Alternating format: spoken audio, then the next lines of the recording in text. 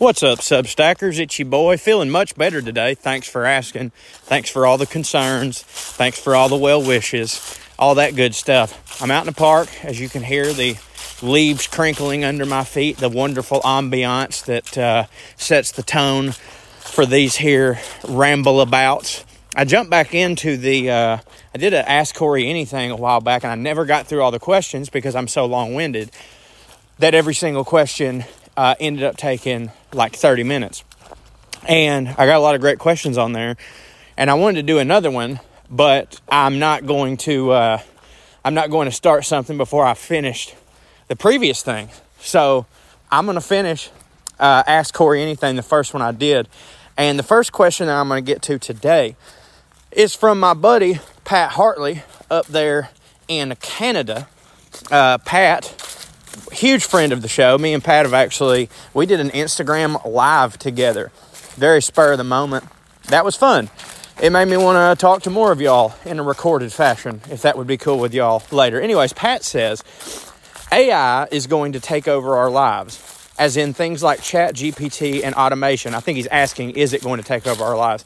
I'm not a conspiracy theorist in any way, just so you know. Hope all is well in your household. This ought to be fun, as the questions are great so far.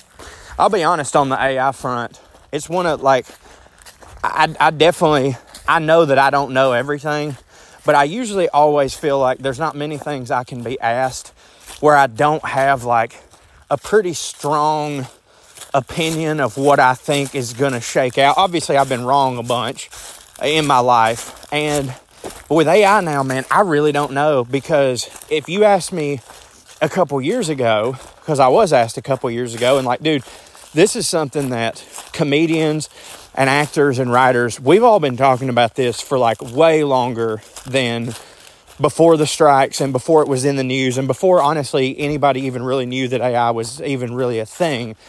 Because, it's our job to sit around and think about stuff. And I don't know if y'all know this, but creative types, the thing that we most think about is the prospect of the thing we love doing changing in some way away from the way that we do it. Because, in all manners, when back in the day when there were stage actors, they didn't, the movies came along and they were they didn't like the movies because they were no, then people won't come out to the theater, the stage, and when radio came along, there were people who did vaudeville shows who were they didn't like radio because they're people aren't going to come to the vaudeville shows. And then same thing happened with movies. Those people, the radio people, didn't like the movies because they're nobody's going to want to listen to the radio.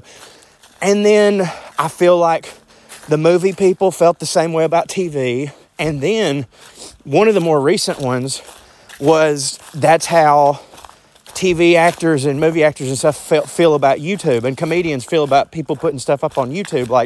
YouTube basically just became the next TV. And Roy Wood Jr. really illustrated that to us on a podcast one time. And it was really nice because I've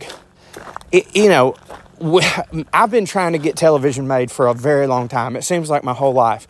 And me and Trey both kind of popped, whether it be on YouTube or social media, whatever. But we always hated it when people would call us YouTubers or YouTube comedians. Because I'm no, I'm a comedian. It's just that I do put my stuff on YouTube because you have to now, And why wouldn't I? And also, I'm sorry, I don't work for NBC. But anyways, the next iteration of that, it seems it's AI is a thing, but it's different in the sense of in all those other formats, it's you can be upset about the fact that you're used to doing comedy clubs and that's it, and selling your tickets the old-fashioned way, and now there's YouTube, and you just don't want to learn a new thing. Well, you can adapt in that situation and use YouTube to your advantage, but with AI, it's you're not the one that's going to be doing the adapting. The Hollywood executives are, and they're clearly going to try to use it in a way that means they can underpay people or understaff things or whatever. But a couple of years ago when we were talking about this, I was not really ever worried about it because I was only thinking from the creative side of things. And I was dude, no robot is you have to have human emotion in order to write something that is good, in my opinion. And I still believe that. And a robot's not going to be able to do that. Now, it didn't cross my mind that like, oh, well, that's the thing though, Corey. It's not just, the burden is not necessarily on the creative person. The burden is on all the writer's assistants who they could be replaced by AI. And what people don't understand is like, being a writer's assistant is like is a step on the ladder that people have taken for years in order to get staff jobs, in order to end up becoming showrunners and working on television. Like those jobs that they're now wanting to automate used to represent, like I said, an opportunity for someone to get in the room and learn. And if that part is taken away, yeah, it's going to be real bad. And obviously that's what the strike was about. I still don't believe that AI is going to be able to, like, if they start putting out movies that the script was completely written by AI, I've always said, I was like, look, it might work for a second and everybody else, it's like a, like a new gimmick or whatever. But to me, I've thought, well, it's going to make the really good stuff stand out even more. Like, does that make sense? Like if that becomes the norm, then people will be so starved for actual originality and heart that it'll end up going the other way. And I say that, and I really want to believe that, but at the same time, man, like some of this AI shit has straight up shocked me in how good it is. Like I don't mean like good, like wrote a funny script. I just mean like and obviously we see a bunch of them that are duds, but like sometimes they'll be this AI generated video and I'm like, I totally thought that was a real thing. And that's terrifying. That's terrifying. But I kind of think of it outside, if I can think about it outside the entertainment world, which like I should, because that's really what you're asking. What the main thing that scares me about it is like the potential for it on a political scale of people being like, misinformation is already like crushing us as a society and has been since the dawn of time. It's not new, it's just easier to spread, And if you can just click into a thing and prompt a thing to, let's say hypothetically, make a video of, I don't know, Pete Buttigieg saying the N-word, right? Like it's just off the top of my head. I don't know why this one off the top of my head. And then you put that out there. Well, by the time Pete Buttigieg's camp comes back and confirms it's AI, half the damage is already done. People just see the bad thing and then they go, well, here's my opinion, blah, blah, blah. And like, that's going to happen. That's going to happen. And the thing is like, it won't just be used by your enemy to destroy you. The people that we think are on our team are going to use it. And that's not, and it's going to be funny because there's going to be a lot of people that are like, okay, yeah, sure, it was fake, but if that's what we have to do to bring down Trump, it's okay. And it's like, no, it's not. This is a slippery slope to complete state television where we can't trust anything that we're seeing. And then we're getting into fucking, Minority Report shit, which is terrifying and crazy. But just like with anything like that, dude, there's going to have to be regulations. Like, I just don't see how you could be libertarian on this ideal here because like, and me and Trey and Drew have talked about this a bunch. It's like, look, if we've got the technology to automate literally everything, if we treated it as like Wakanda and everyone was like, hey, this is great. People don't have to work anymore and we'll have a wonderful society where no one has back pain and blah, blah, blah. And they decided everyone's going to be able to have a stipend because no one will be able to work, but you still have to live. So you'll be able to get your goods and services. That would be fucking awesome. That's literally like the Jetsons, but that's not going to happen. Like the CEOs and shit they don't want to use the AI to make the world a better place. They want to use AI to make their world a better place, AKA their bank account. And that's always scary. So, fuck, man, I don't know. But I do think right now, we're kind of at the beginning of this. And there's going to be a lot of fear-mongering on both sides. And it's going to get ugly. But I don't know what the ultimate end result will be. I've read a lot about the singularity and shit about when AI ends up creating AI, and it just like, it's the end of us. Like AI controls us because the AI is basically sentient, and like, buddy, that's going to be some wild fucking shit. And frankly, I kind of hope that I die before it happens. I kind of hope I get to die in the old school Earth before it becomes a sci-fi movie, you know? Or maybe it would hit to like be super old and just like live through 1 year of it just to be able to see what happens and then check out. I don't know, but it is scary. Okay, we got another one here from our friend Phoenix. I have questions. The biggest question I have, I feel like might be inappropriate though. I doubt that. My son is a big fan of Drax the Destroyer. Me too. Awesome. He has autism, and one thing that he loves is the big guys, Hulk, Drax, Solomon Grande. The theme is huge dude who talks funny. Before I get to the related question that you have down here, I could be talking out of school, but I don't think that I am. I had read several things that maybe James Gunn contributed to or whatever, that was talking about how like Drax was like 100% inspired by, like, his character is supposed to sort of relate to autism in a way, which from what shocking, like, you know, I say I know very little about autism. I say that because, like, I'm not an expert in the field. I only have experience with autistic people and talking to people that have autistic children. But, like, you know, it kind of tracks with Drax's personality. Like, and there's the stereotype of, you know, autistic people that, like, maybe sarcasm isn't their first language. They take things a little literally. You know, Drax is very much that. That's like where most of his humor comes from. He's kind of a loner, you know. So my point is like, I don't think that could be on purpose with Drax, you know, and that might be why your son relates to him. I could be wrong. I have no idea. The related question: who should be cast as live-action Solomon Grundy? That is a great question. Now that James Gunn is heading up the DC verse, I have a little faith in it. You know, I'm starting to have more faith in, like, that they're actually going to, you know, raise the head on this thing and start hitting. And, you know, I don't know what age Solomon Grundy needs to be for everybody. Because that's the thing, is, like, I don't even know how old Solomon Grundy is in, like, the comics, because he's kind of like a monster dude. You know, Solomon Grundy, born on a Monday, all that shit. Like, he's kind of a, like, you can't tell. He's kind of a monstrous figure.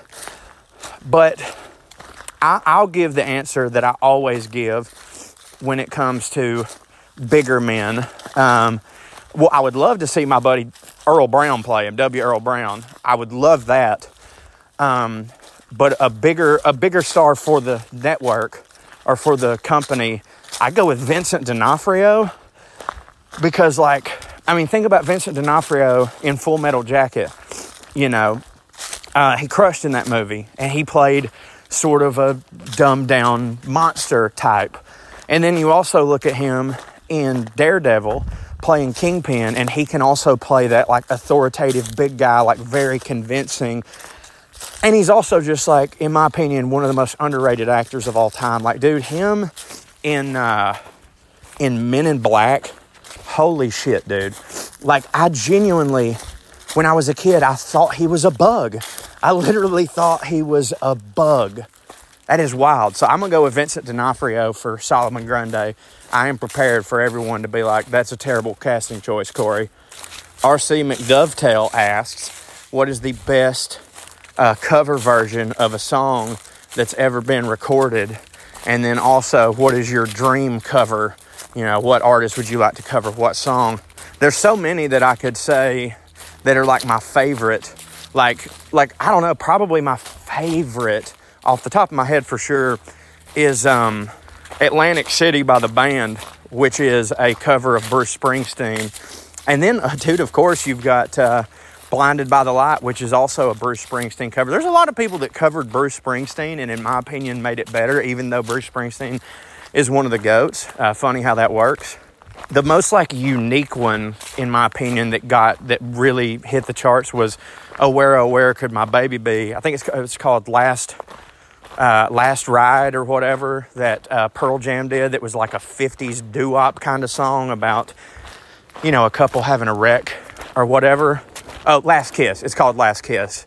That's like a really unique one that, like, when I was a kid, that really got me into more old stuff because I really love Pearl Jam, and like they, did this song, and I was like, wait, what? And my parents were like, that's not their song, that's a cover. And I was like, what's a cover? What do you mean?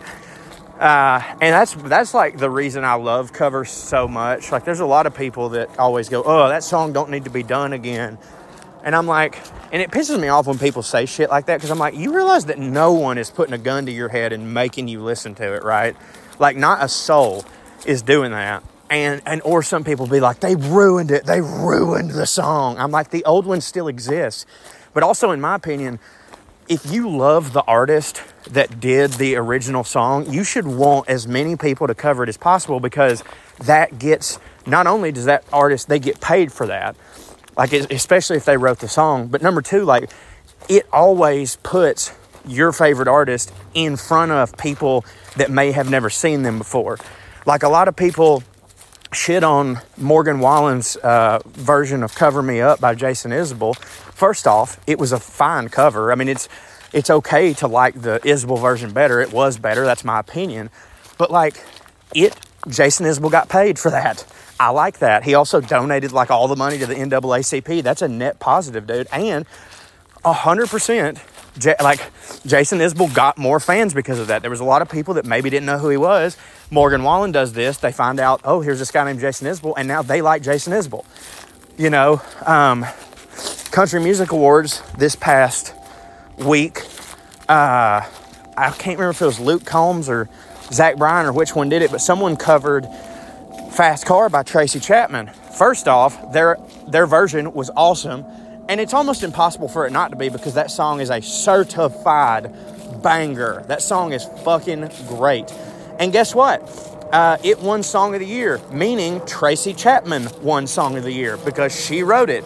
Guess what? She's making so much goddamn money on that song right now and selling more tickets to her concert. So, like, it don't matter if you like that version of that song. It's a net positive for your favorite artist, and that's why I love covers. Like, I hope, dude, all my favorite indie bands, I hope fucking Taylor Swift covers all their shit. I really do. Like, that would hit so hard. And I love covers because you just get to see an artist like that you like go, oh, wow, they appreciate this other type of thing. That's interesting. Like, with Pearl Jam and Last Kiss specifically, it's like that was completely out of their genre and they made it their own. Sort of the same as, well, it wasn't out of the genre, but another cover that I love so much is the Foo Fighters covered Darling Nikki by Prince. And surprisingly, even though I knew who Prince was when I was a kid for sure and loved a lot of his stuff, I'd actually never heard Darling Nikki. That one didn't get played a lot at our house for obvious reasons. And then when I heard Foo Fighters do it, I thought it was a them song. And then I found out it was Prince, and that really hit for me. I was like, man, Dave Grohl's so goddamn cool. Like, I already knew he was, but like, dang, he's so cool. Nothing compares to you if we're going on Prince. Sinead O'Connor, it's definitely one of the most iconic. Talk about making something your own. Like, it's hard to top Prince, but Sinead O'Connor might have done it. But at the same time, if we're having this conversation, how the fuck could we not say it's Whitney Houston, I Will Always Love You, covering Dolly Parton? I mean, I almost have to say objectively, that's the best one. Because, number one, just like I just said with It's Hard to Top Prince, imagine topping Dolly Parton. Well, here's the deal. Whitney Houston did. And that's not me saying it. That's Dolly Parton saying it. That's Dolly saying it. And I heard this story not long ago. I heard Dolly tell it.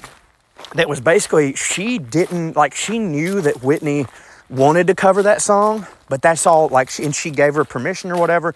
But Dolly went on being Dolly, being busy as shit and didn't really think much about it. And she was just driving down the road, listening to the radio. I have to think being driven around, but maybe, I don't know. She might have been in Gatlinburg in her truck, and she heard that song come on, and she's like, I had to pull over on the side of the road and cry because it was so good. And she's like, and I'm pretty sure she goes, at that moment, I just said, that ain't my song anymore. That's Whitney's song. Like, this woman wrote, and per the legend, she wrote this song on the same day she wrote Jolene. I don't know if that's true or not, But simply the fact that she wrote both of them is legend status forever. But if she really did write both them some bitches on the same day, son, you talk about an absolute fucking hater.